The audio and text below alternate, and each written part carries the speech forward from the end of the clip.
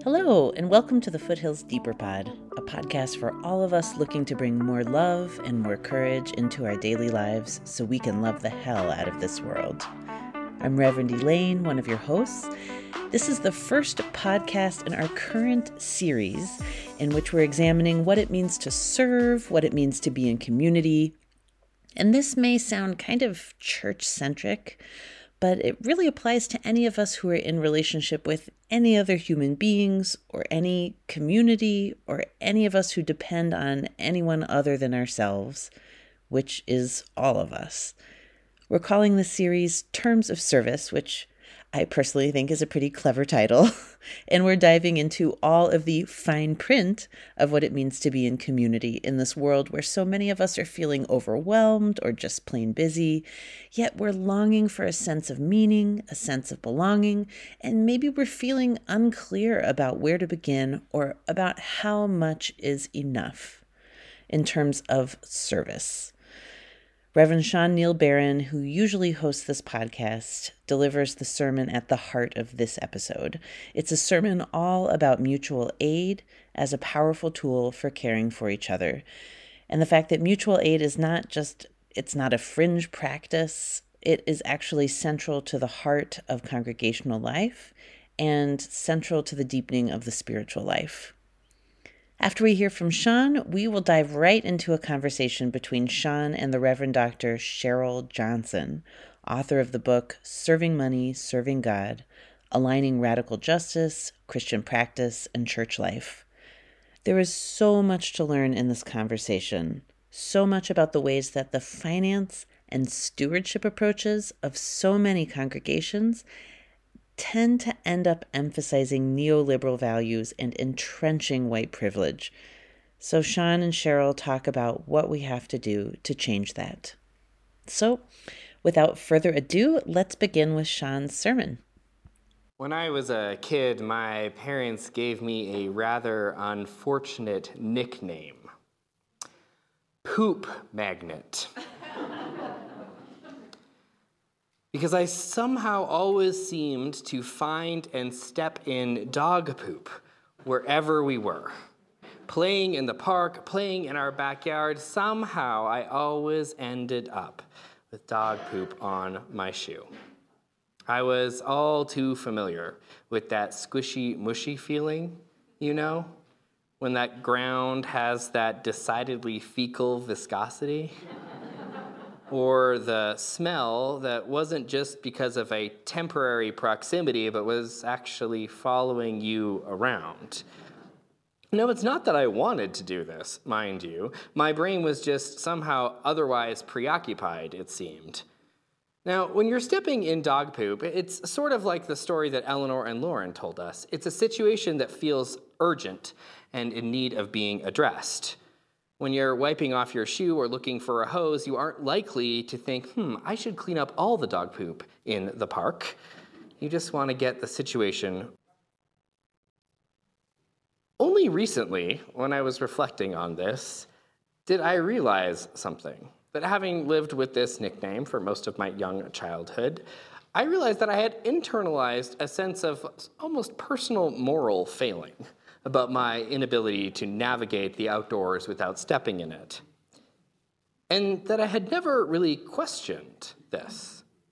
I had never really questioned, was it actually totally my fault? I mean, sure, I'm a little bit absent-minded, not always aware of my body. But shouldn't you be allowed to be a kid and play around with some sort of reckless abandon, be in a community that picks up after itself? I mean, wasn't it my dad's chore, after all, to clean up the backyard? And why were my neighbors not cleaning up after their dogs in our local park? I never asked the question, was I set up? Was I set up to fail? There are many reasons that we might internalize feelings that our situation and circumstances are our faults, especially living in this country, living in this moment. I know a lot of us, depending on our age, feel like it's somehow something's wrong with us if we're not able to navigate the new digital technological landscape that seems to be changing all the time. You might feel too old to figure it out. Some of us navigate racialized messages that tell us that we are lazy or untrustworthy. Those with mental or chronic health conditions have stories that tell us that you can't do what you used to do and therefore you aren't worthy. Or because you can't do everything you'd like to do, you are unworthy. Or those people, those of us of sexual and gender minorities, as we live in this particular moment where people are debating our very right to exist and decide our gender destiny, we may wonder, are we the problem here? If so many people can debate our worthiness. It's too easy. I'm sure you have your own story in which you've internalized a narrative that exists outside, a story how you are the problem rather than interrogating whether or not the system set you up to fail. Because often, the moral of the story is generally that there's something wrong with us and not the system. And even when we intellectually know that it's actually not all our fault, it's hard to feel that way. Especially when it's someone else, often people with power and ability who are the people who get to claim the center of society and are the ones who judge what is deemed your fault or when you were set up. And what this tells us, though, is that when we struggle, we don't just need help with what we are struggling with. We also need to transform that feeling, that story that we have within ourselves. It's not only that we struggle, we inherit a story of our own failure. And that story and that shame needs to be transformed as well. Now, back in the 1960s, which was a tumultuous time in this country, the Black Panther Party organized something revolutionary. They started a program in which they fed children breakfast. Now, many people know of the Black Panthers because of their militant Black power organizing and the ways that they challenged both civil rights leaders and the American establishment as they were fighting against the ways that racism, law enforcement, and the American government were colluding. They were an organization that did not believe in integration into white American society. They wanted to fundamentally change society. And they didn't trust the government to help their community because their government had not helped them ever before. In fact, the government spied on and killed many leaders of the Black Panther Party. But this program, the dawn of the free breakfast program, did something transformative. They saw a need in their communities that children were hungry. And we know that a child that is hungry isn't a child that is happy, is not a child that can learn. And so they realized that targeting that and making sure that all children in their communities had food would be a big blessing. So they started this program where people could come in, where families could come in and eat together. They met the need of the hungry belly, but it wasn't all that they did in the program because they knew the need wasn't simply food. Because under the pressures of white supremacy and capitalism, if you're struggling to meet that model of the American dream, it's not just hard when you're hungry and tired. It's hard because society tells you that if you are struggling, you are somehow a failure, that you're somehow deficient, and maybe somehow unworthy of being helped, that you should grab those bootstraps and pull yourself up. So what you need then, if you're in that situation, is not just respite from the grind, a meal for your family. What you need is some affirmation, some healing for that shame too. You need some affirmation and some analysis about why you got there in the first place, and you need a sense of empowerment that tells you, hey, you can be a part of transforming this situation, not just for you, but for other people. And that's what the program did. It wasn't simply food for children, it was a community that said, hey, you are worthy. We're not looking down at you because you're struggling. You are worthy of more than the scraps on the table that you might have been offered. And the reason you're in this situation, the reason you are struggling is not because you are failing, but because you were set up to fail by this economic system, set up to fail by this system of politics, set up to fail by the white supremacist system that we live in, the way that your labor and your sweat has for generations never rendered the proper payment.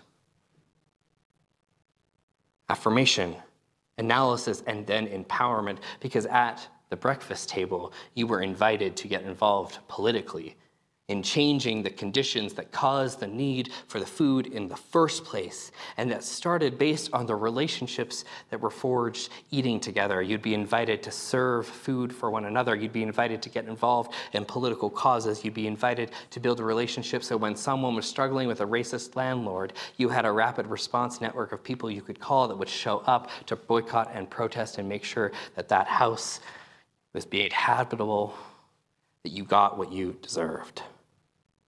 The breakfast program was a gateway into the affirmation of worthiness, into an analysis of social conditions, and the empowerment for the participation in the struggle. Fundamentally, a lot of our classic understandings of how we serve one another, well, they create very clear distinctions between the served and the serving, the helper and the helpee. One group provides to the other, and the other simply receives.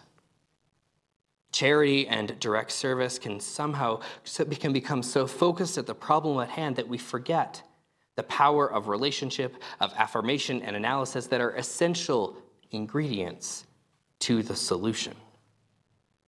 Not only that, but inviting people to be part of a movement for greater justice that might transform the conditions that got them there in the first place is not only meaningful, but is necessary to get to the core of the situation, the core of the systemic problem, but also the core of the heart situation at hand. To address the soul wound that is so often accompanies the need that we are trying to serve. A soul wound that is not because of the need, but because of a society that sees being of need as being unworthy. But that's not the only soul wound at play here. And I want to speak to the majority of Unitarian Universalists here. The majority of Unitarian Universalists happen to be white, happen to be educated, happen to be middle class. And chances are, if you are one of those people, you have never had to depend upon public assistance programs or few forms of mutual aid like breakfast programs to survive.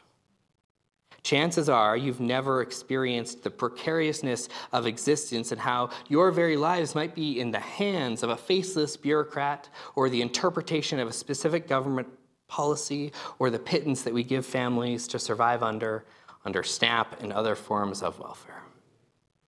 And not having those experiences makes an imprint on your soul.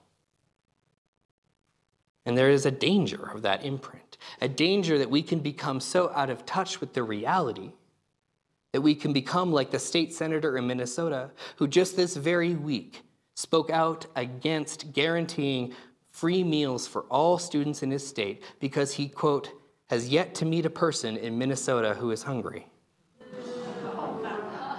Despite the fact that 1 out of 6 students in Minnesota is food insecure, meaning they don't know where their next meal will be available. If you're wondering, 33% of Coloradans lack reliable access to nutritious food. If you're in that category of this Unitarian Universalist majority, you may start to think in your life because you have been more likely a giver than a receiver of service. And that has an impact on who you start to think of yourself. I mean, think about it. In your life, do you feel like you've been more on the receiving side of service and aid, or the rendering?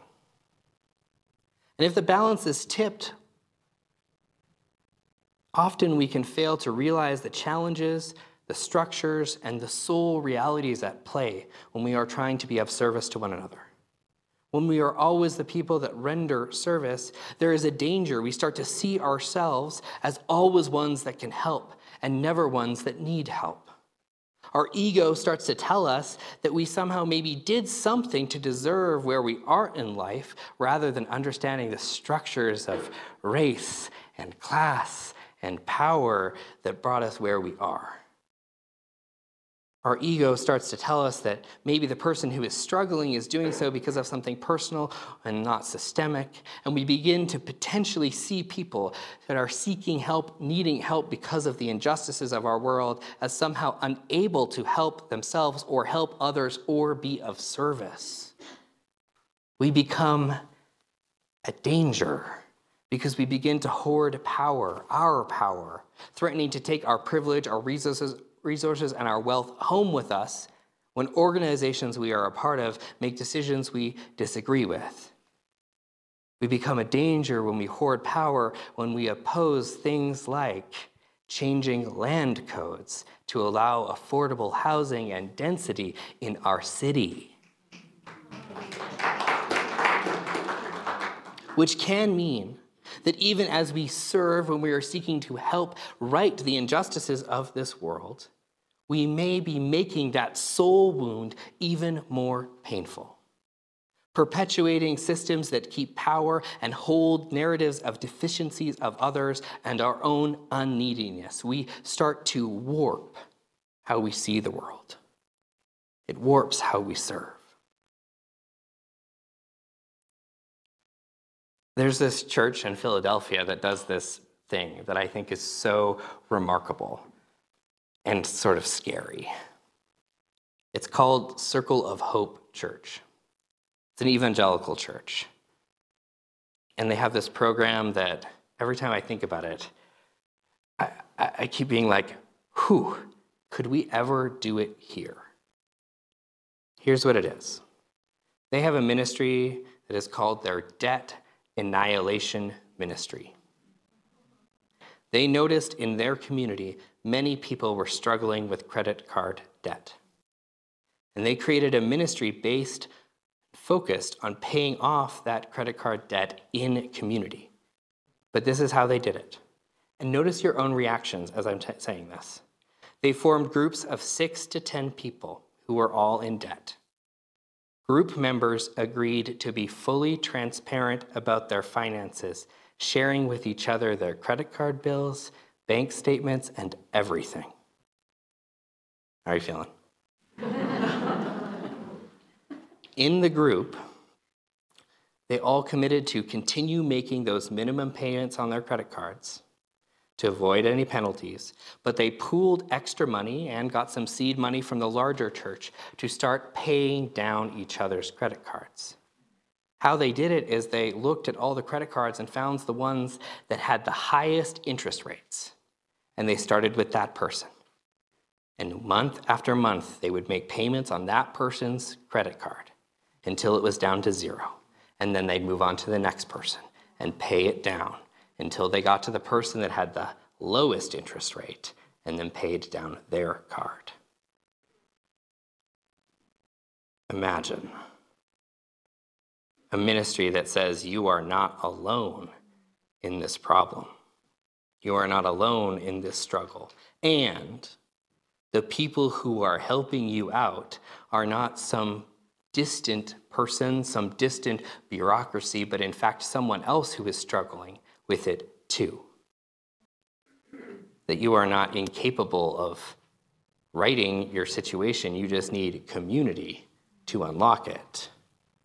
And that people who are in the same situation with you can be of service to you, even if you feel so ashamed. Imagine the liberation of being in a community, of working towards debt freedom together. Imagine how terrifying. Imagine how soul-nourishing. Examples like this in the breakfast program are examples of mutual aid. Dean Spade, a queer and trans liberation activist who always looks at things through a lens of racial and economic justice and is currently a professor at Seattle's University School of Law, defines mutual aid as the collective coordination to meet each other's needs, usually from an awareness that the systems we have in place are not going to meet them. Here is some food, and the reason you're hungry is this unjust economic system, and we can't trust the government or anyone else to feed you, so we're going to figure out how to do it, me and you, us, together. Mutual aid projects are participatory. They help people develop skills for collaboration, participation, and decision-making. They work together in a non-hierarchical way to solve the problem. It breaks the division between the people who are giving help and receiving help because you become equal partners in the work. The premise of mutual aid is that the work of freedom will not be done if we continue to make real the divisions between those who need help and those who give help. That we will not be liberated by nonprofits whose donors and grantors' personal opinions hold more sway than the people who constitute the community that they are serving. Mutual aid programs look like in Puerto Rico after the hurricanes, the establishments of microgrids, where neighbors connect their homes together, connect solar panels and batteries and wind turbines, and build small, resilient networks of power, not trusting that a government or organization from the city or the mainland is going to come restore power, but they can do it for themselves. And that when disaster strikes, they can be the ones to prioritize who actually needs the power the most. Probably their neighbor with a dialysis machine, probably their local clinic. Those people, they can prioritize as they shift on the ground one to one. It's like the Oakland Power Project, which is a system in which a community has come together to create an alternative to calling the police. They've trained neighborhoods and neighbors to respond to mental health crises, chronic health issues, and interpersonal conflicts, keeping everyone, but especially Black and brown people, away from involvement with law enforcement because we know the deadly implications of law enforcement in this country. It also, mutual aid, happens in church, in the small groups and the relationships that gather. First, maybe for friendship, but then morph into rapid response networks of care that show up for each other, accompany people. I see it over and over again. All of these projects break the division not just because it is effective, but because it is human. Because we are always, by virtue of our very humanity, dependent on one another. We are always both. Always in need of help, always able to render help. And if that's the case, we must reorient our way of relating, of serving one another, the terms of service of our lives, so that we can recognize that. No masters, no flakes. I remember when I was a chaplain in the hospital, I would go and visit patients before surgery, as they were admitted. It was a really beautiful and sacred opportunity. But a month in, my teacher, my mentor, gave me one piece of advice, because I was feeling sort of awkward about the experience. He said, at the end of each visit, if it feels right, why don't you tell the person that you're visiting that you were grateful for the encounter?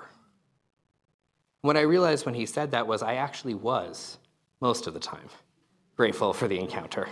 I mean, there was that one lady who needed to tell me about her church and how it was a real church and because they didn't let gay people in. Wasn't super grateful for that encounter.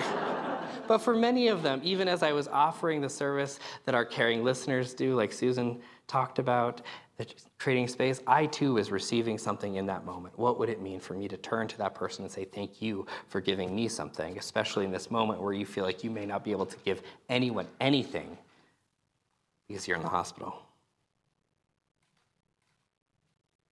Now we have a food bank here at Foothills. It's a mobile food bank twice a month. How many of you have participated in it before? Now, during the pandemic, the mobile food bank here shifted its operations to be more efficient, less contact, right? To make sure that during COVID, we weren't exposing each other unnecessarily. And I was talking to Gretchen about this the other day as they adopted this drive-up model where you'd kind of show up and your food would be delivered to you. It's much faster. That even though the need for food is higher than it was, utilization is down. And the folks at the Food Bank for Larimer County, they believe that the reason that is the case is because there is less relationship and connection involved in the experience. That driving up and getting food, yes, fills the need of getting food, but it doesn't fill that other soul need of being seen, of connecting with other people in line, with the volunteers, that it abstracted the human part of the experience.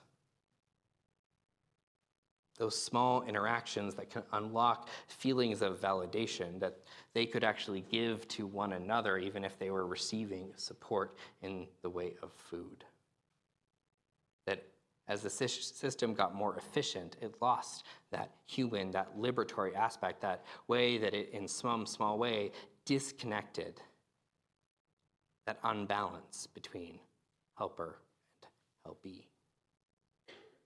We need to serve one another, not because others need help, but because showing up and seeing each other and ourselves as fully human means recognizing our fundamental dependence, and that from time to time we all are going to step in it. And what if we cultivated a response to that reality that not only cleaned up the mess, but built relationships and analysis and empowerment that would spur people to clean up the backyard together, to heal the rifts and the disconnects, not only between us, but within our souls.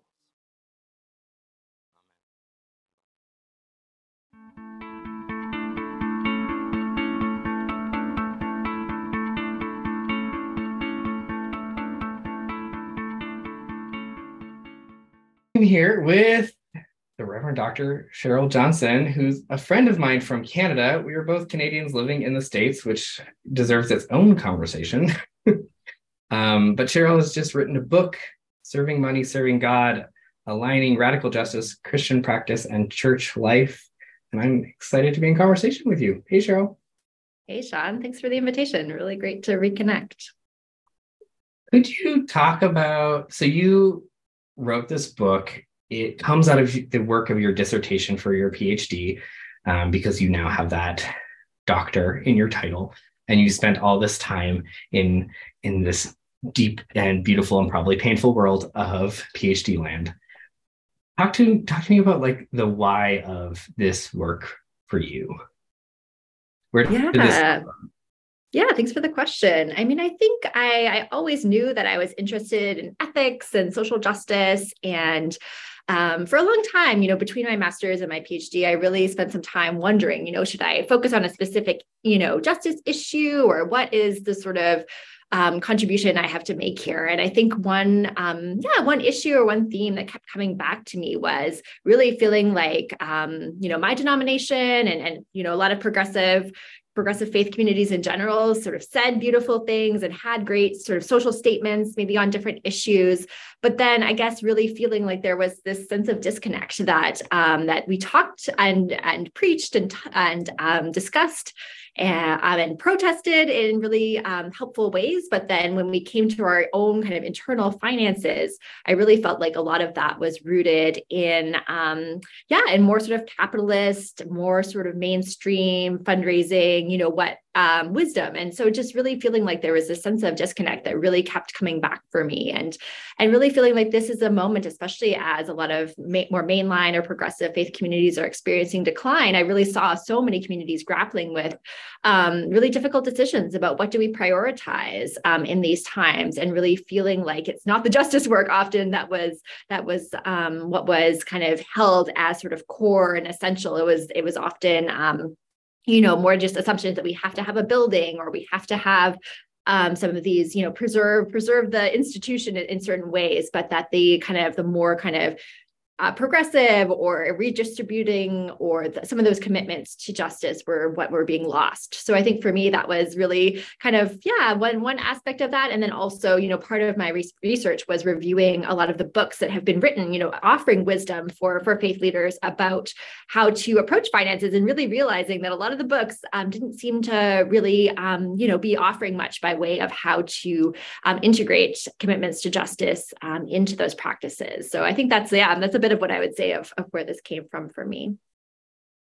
So you are a ordained minister in the United Church of Canada, which for those people in the States is similar, but not exactly the same as the United Church of Christ in the US. They have some similar roots, but also some different roots and have definitely a different feel.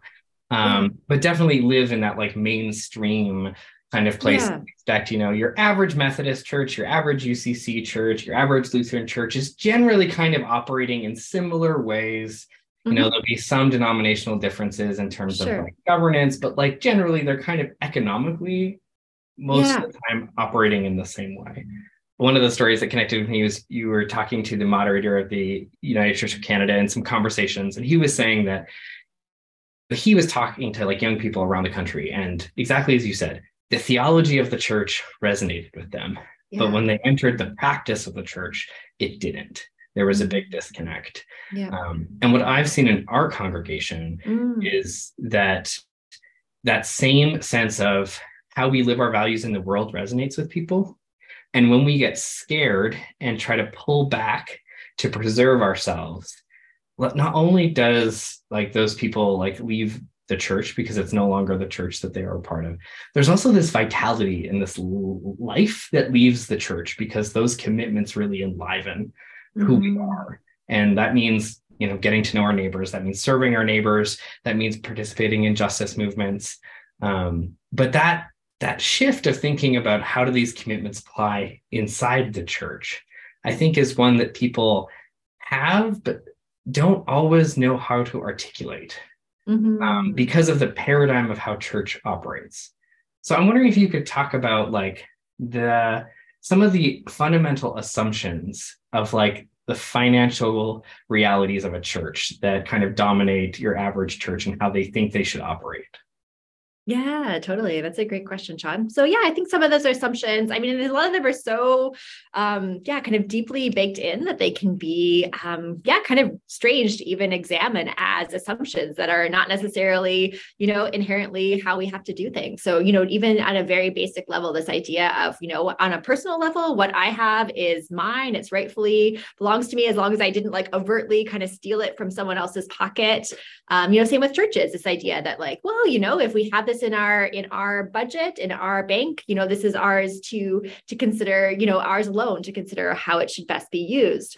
But, as we know that the way that our personal resources have come to us, especially for those of us with privilege, often through, intergenerational, inheritance, maybe either explicitly or just in terms of the support our families were able to offer us, in that way, thinking about the industries that we've worked in that perhaps maybe people of color might not have the same access to, or the same ability to access the education in order to be able to achieve, then it gets a little bit murkier, when we start to think about, well, I mean, I didn't steal it from someone else's pocket, but there definitely were systems that have privileged me all along the way, and thinking about the settler identity as non-Indigenous people living on Turtle Island, we also, I feel like my family has really benefited from the land itself and from the processes of colonization. And that's really, marginalized others. So to think about that on a personal level, and then I think we can think about that on a church level. Go ahead. Yeah, can I jump in on the church level? Yeah, please. This is something that we've explored a little bit. So in Fort Collins, Fort Collins was, at first it was kind of an agricultural, or first it was a fort that the U.S. Army used to defend Western settlers against the resistance of Native peoples. So firstly, thinking about just the reason there's a settlement here in the first place of settlers is because of a colonization practice. But the reason that we have this city that we all live in, or the people who live in Fort Collins do, is because the U.S. government gave the agricultural college a bunch of land that they basically stole from indigenous people because it's a land grant university. And so they gave them tracts of land all over Colorado, some near us, but also some of the south areas that they had, really disingenuously taken from indigenous tribes. And then they used the money from those lands to create the institution, to fund the institution. And they still own much of that land and are still getting royalties from minerals and agricultural products from those places. CSU is the major economic driver in Fort Collins. And so just thinking about, hey, the reason why a lot of us, our church started with professors from the agricultural college coming together to start a church. Their very livelihoods were connected from land theft, essentially. And so everything that comes from that has to stem from that kind of original sin, if you will, of that reality. And so it's exactly what you're saying on a systems level. What we have is not ours in the ways that the classical mindset would have it, even though it's our name on the deed of the building, it's our name on our endowment, it's our name in terms of just who owns this stuff. Totally. And we can see how these systems continue to perpetuate, those churches and communities that have had that privilege.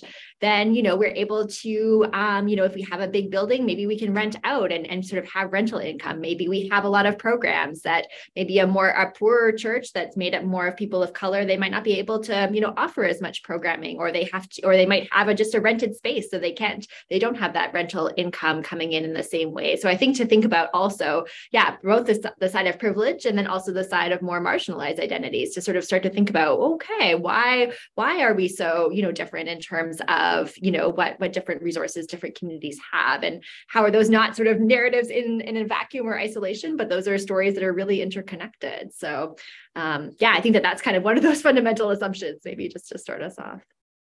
This Sunday, we're exploring this concept of mutual aid, which, is this idea that people who are impacted by whatever is going on work together to meet their collective needs in a way that doesn't rely on government, doesn't rely on kind of the nonprofit sphere, and are doing so not only to meet their needs, but building social relations and community resilience, and so that they can change the very facts on the ground about that issue.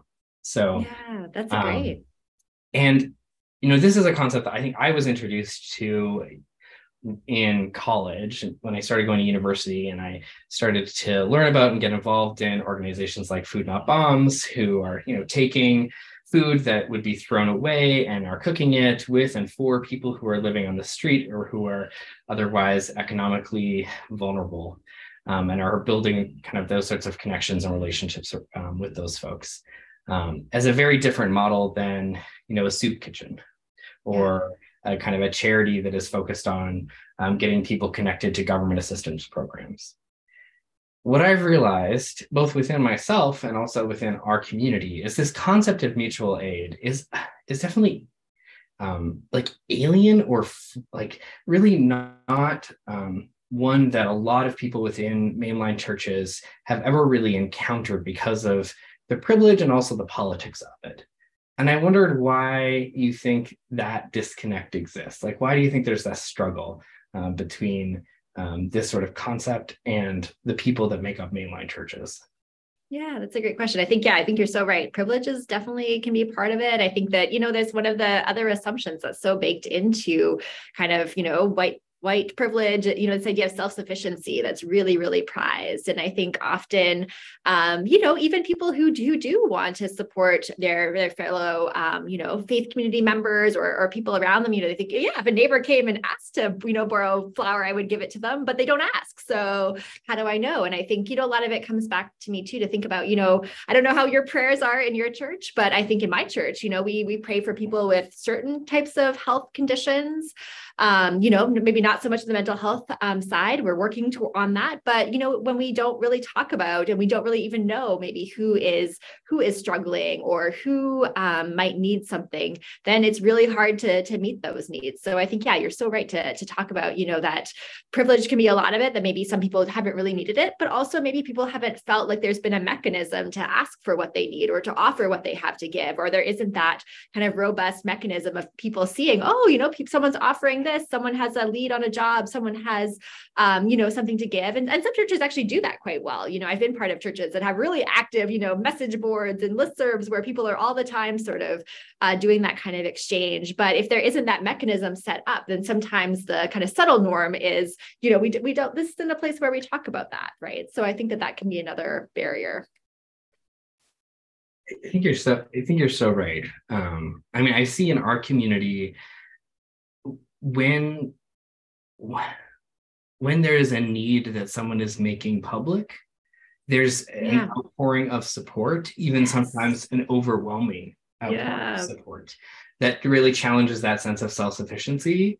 Like, oh, should I really accept this? Like, I know when I got sick, I got a kidney stone a couple of years ago, which is awful, no fun. And I remember someone offering, one of the other ministers was like, hey, do you want to like set up meals for your family?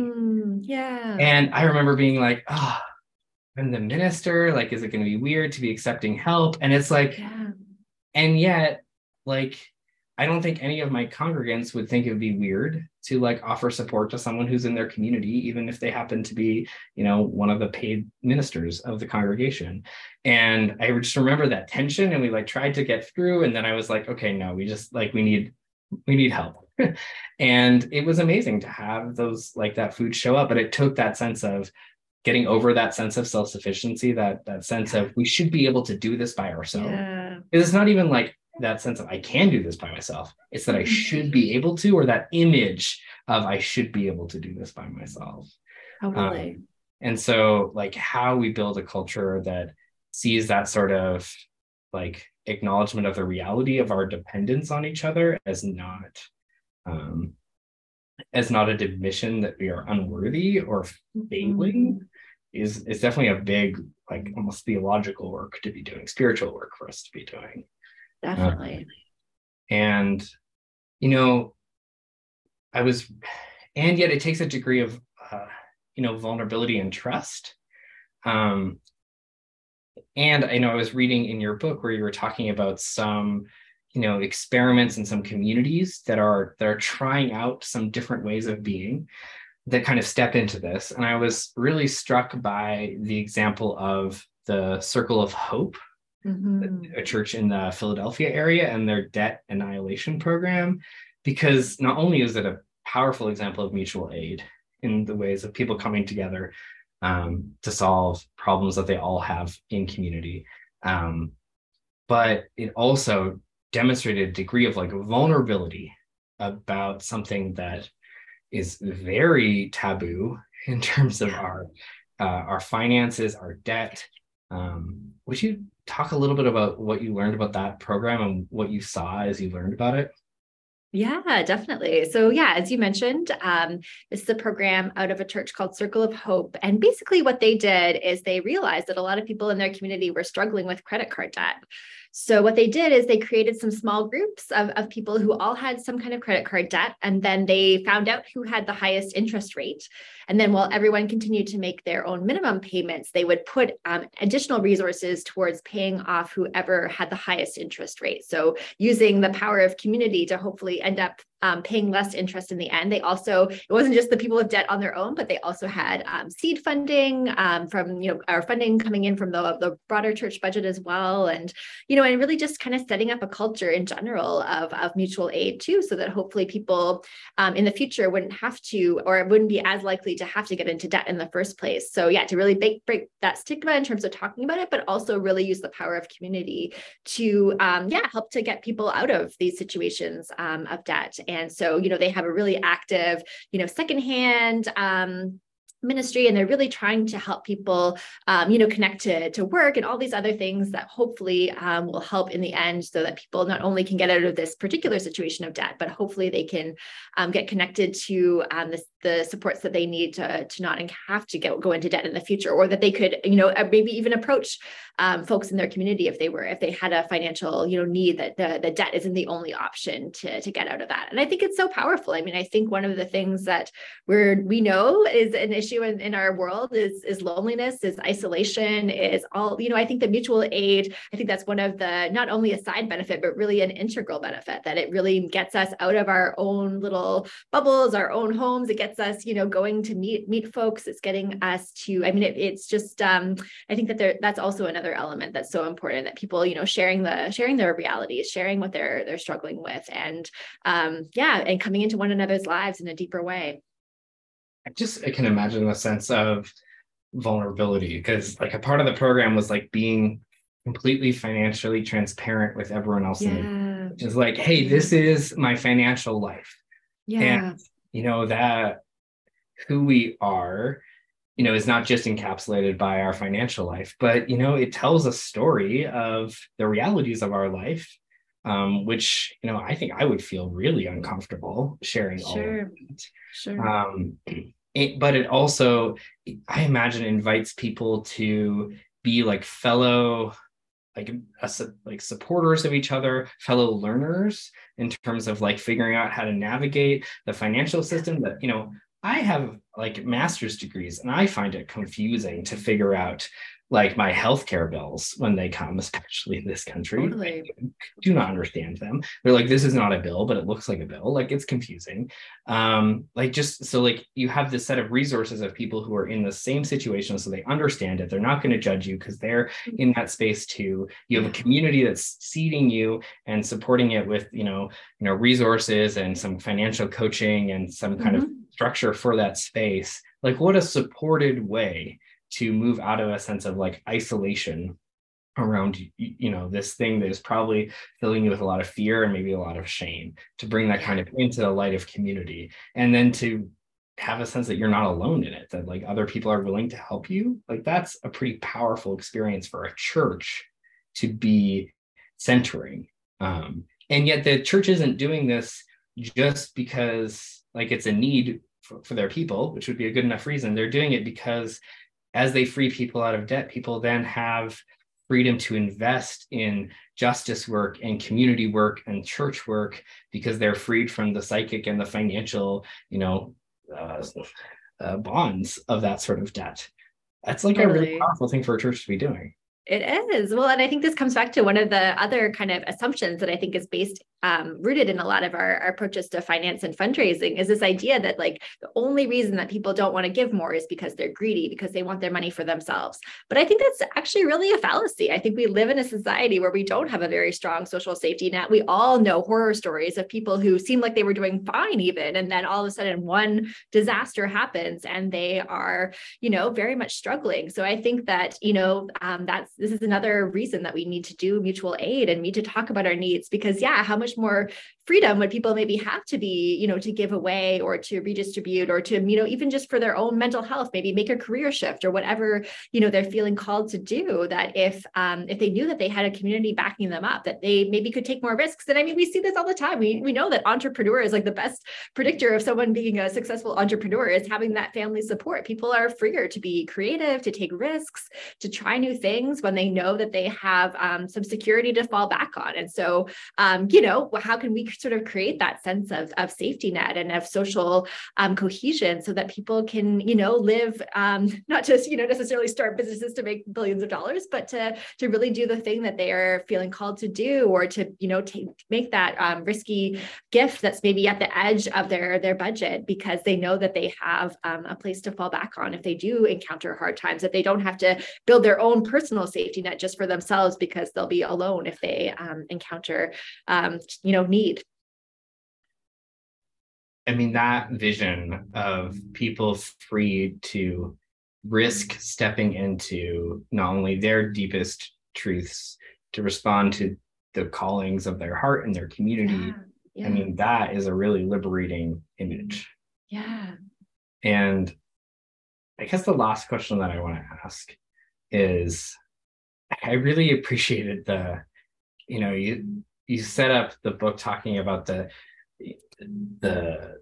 idea of, can the church serve two masters, right? Can you serve God and can you serve money? And course of course the answer is no, right? That there's, when you set up that binary to say that those are the two things, there's no way to kind of fulfill either without having to choose. Yeah. And I feel that dichotomy really strongly in church life, that there are moments where I see the power of this institution that I've dedicated my life to, the ways it is transformative to individuals, it's transformative to our community, it's transforming in ways that like I can't even talk about because of the things that I hold in confidence. And then the realities of all of the struggles to live into our values and the ways that we hurt one another in the realities of being human, and just the ways that we get stuck in these kind of capitalist mindsets and can't figure out how to work through that. I guess the question that I want to end with is, it's not, is the church redeemable? Because that's an unfair question. But what about the heart of the church do you think lends itself to be able to find a path through these sorts of questions?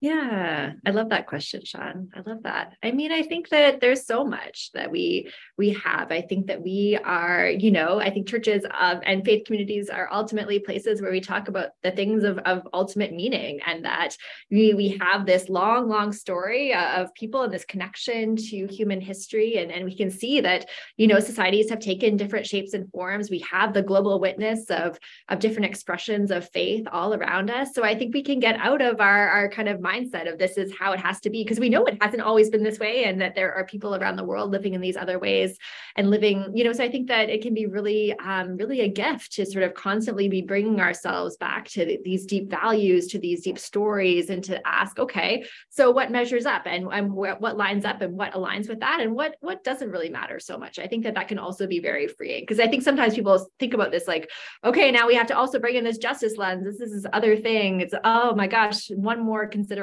But I think for me, it's actually very freeing, because it also says, yeah, these are things of ultimate concern, which are ultimately, I think, a big part of what faith communities are about, the things that matter most. And then there's the rest, that's the chaff that can just, kind of blow away. That's like, yeah, this has been the way we've operated for a while, but we don't necessarily have to continue to do that in this way. And if the things that matter most, if we preserve those and if we invest in those and we really nurture those, we might also be freed from other burdens that perhaps we've been carrying. So I think ultimately, for me at least, this is really liberating work. It's really creative work. I mean, I really think that, as a Christian, the story of death and resurrection, things end, things don't last forever. We know human life doesn't last forever, but there's also tremendous possibility when we kind of let go of the things we need to let go of and see what flourishes. It reminds me of something that we say in all of our newcomer classes. We share the mission of the congregation, which in short is to unleash courageous love in Northern Colorado and beyond. I love that. I love that. And then we say, we ask people, what does this mean to you? We unpack the definition of courageous love, which for us is the intersection between the love of self, the love of other, and the love of the whole, or what is the and then I say something like, and that means that the mission of the church isn't to have a building, and it isn't to have staff, and it isn't to have a specific program, and it isn't to, and just list all these things that it's like, it's not the mission. Hopefully all of those things serve the mission, right? All of those things should be in alignment with exactly what you're saying, with that the core heart of the church. But it's so easy to forget that those are just hopefully the vessels to hold exactly the spirit of the work, and not the work itself. Because I think sometimes we have to, have a deep soul searching and discernment to say no to something that served us in the past, or we thought served us in the past, and move through kind of grief to be able to say, actually, our mission is calling us somewhere else. Yeah. And that can mean transforming. And I think that's one of the beautiful parts of the Christian story that you're just talking about, is that transformation is a transformation of moving through death, but it is a promise of new life. And new life, not just for the few. I mean, our universalist ancestors always, would tell us that new life is for all. Yeah. And so how are we moving through that process to, be beacons of that, our partners, neighbors in that work of totally that new life for all. Amen. Well, I am so appreciative, Cheryl, that we could have this conversation. Yeah, thank you so much for the invitation. If people want to check out your book, what's the best way to do that? Yeah, so it's out through Fortress Press, so you can order it through the Fortress Press website, but also it's on all the other places too. So don't love giving money to Amazon, but there's, it's on all the other major bookstores. So yeah. And I will say, I know often for Unitarian Universalists, people who have religious trauma from Christian communities can be hesitant to pick up a Christian book. Sure. I'll say firstly that I think Cheryl is worthy of your trust to explore it, because not only is it coming from a place of deep appreciation for the diversity of Christian practice and Christian perspectives, it also is really value aligned with how Unitarian Universalists move in the world. And often when I'm reading Christian texts that come from the evangelical world, I'm in that space where I usually am skipping all of the theological ramifications and just getting to like the things that they're saying, because I'm like, I don't really care how you're justifying this in your twisted, terrible theology, but I'm curious what you're saying when you get down to it. That is not the experience I had as I was moving through this book. I really found the stories and the narratives to be really applicable to how we do church, but set in a Christian story. And I think that we are all set in a Christian story in North America. And so I think for Unitarian Universalists, it is a book that I think will help us ask good questions about our churches and how we function, and how we can pick up those shared, I think, values alignment questions around being stewards of the climate, being in right relationship, reconciliation with Indigenous peoples, thinking about reparations for Black and enslaved peoples. Like, all of these questions are wrapped up in this book in a way that I think is accessible for non-Christian people. Thank you. Well, thanks, Cheryl. What a great conversation. Thank you so much, Cheryl and Sean. If you would like to check out Cheryl's book, we have got a link to it in our show notes for this episode. As we wrap up our time together, I hope you're feeling maybe a little more grounded, a little more clear about what and whom you serve, and maybe even inspired to explore the ways that you might bring mutual aid into your relationships or the communities that you're a part of. I'm so glad that you made the time to share this episode with us. If you have a moment, it would mean so much if you could leave a positive review for us on Apple Podcasts. And if there's anyone in your life who you think would resonate with the big questions we're wrestling with over here, please send them a link to the podcast and spread the word. Thank you so much for listening. I'm so glad that you joined us.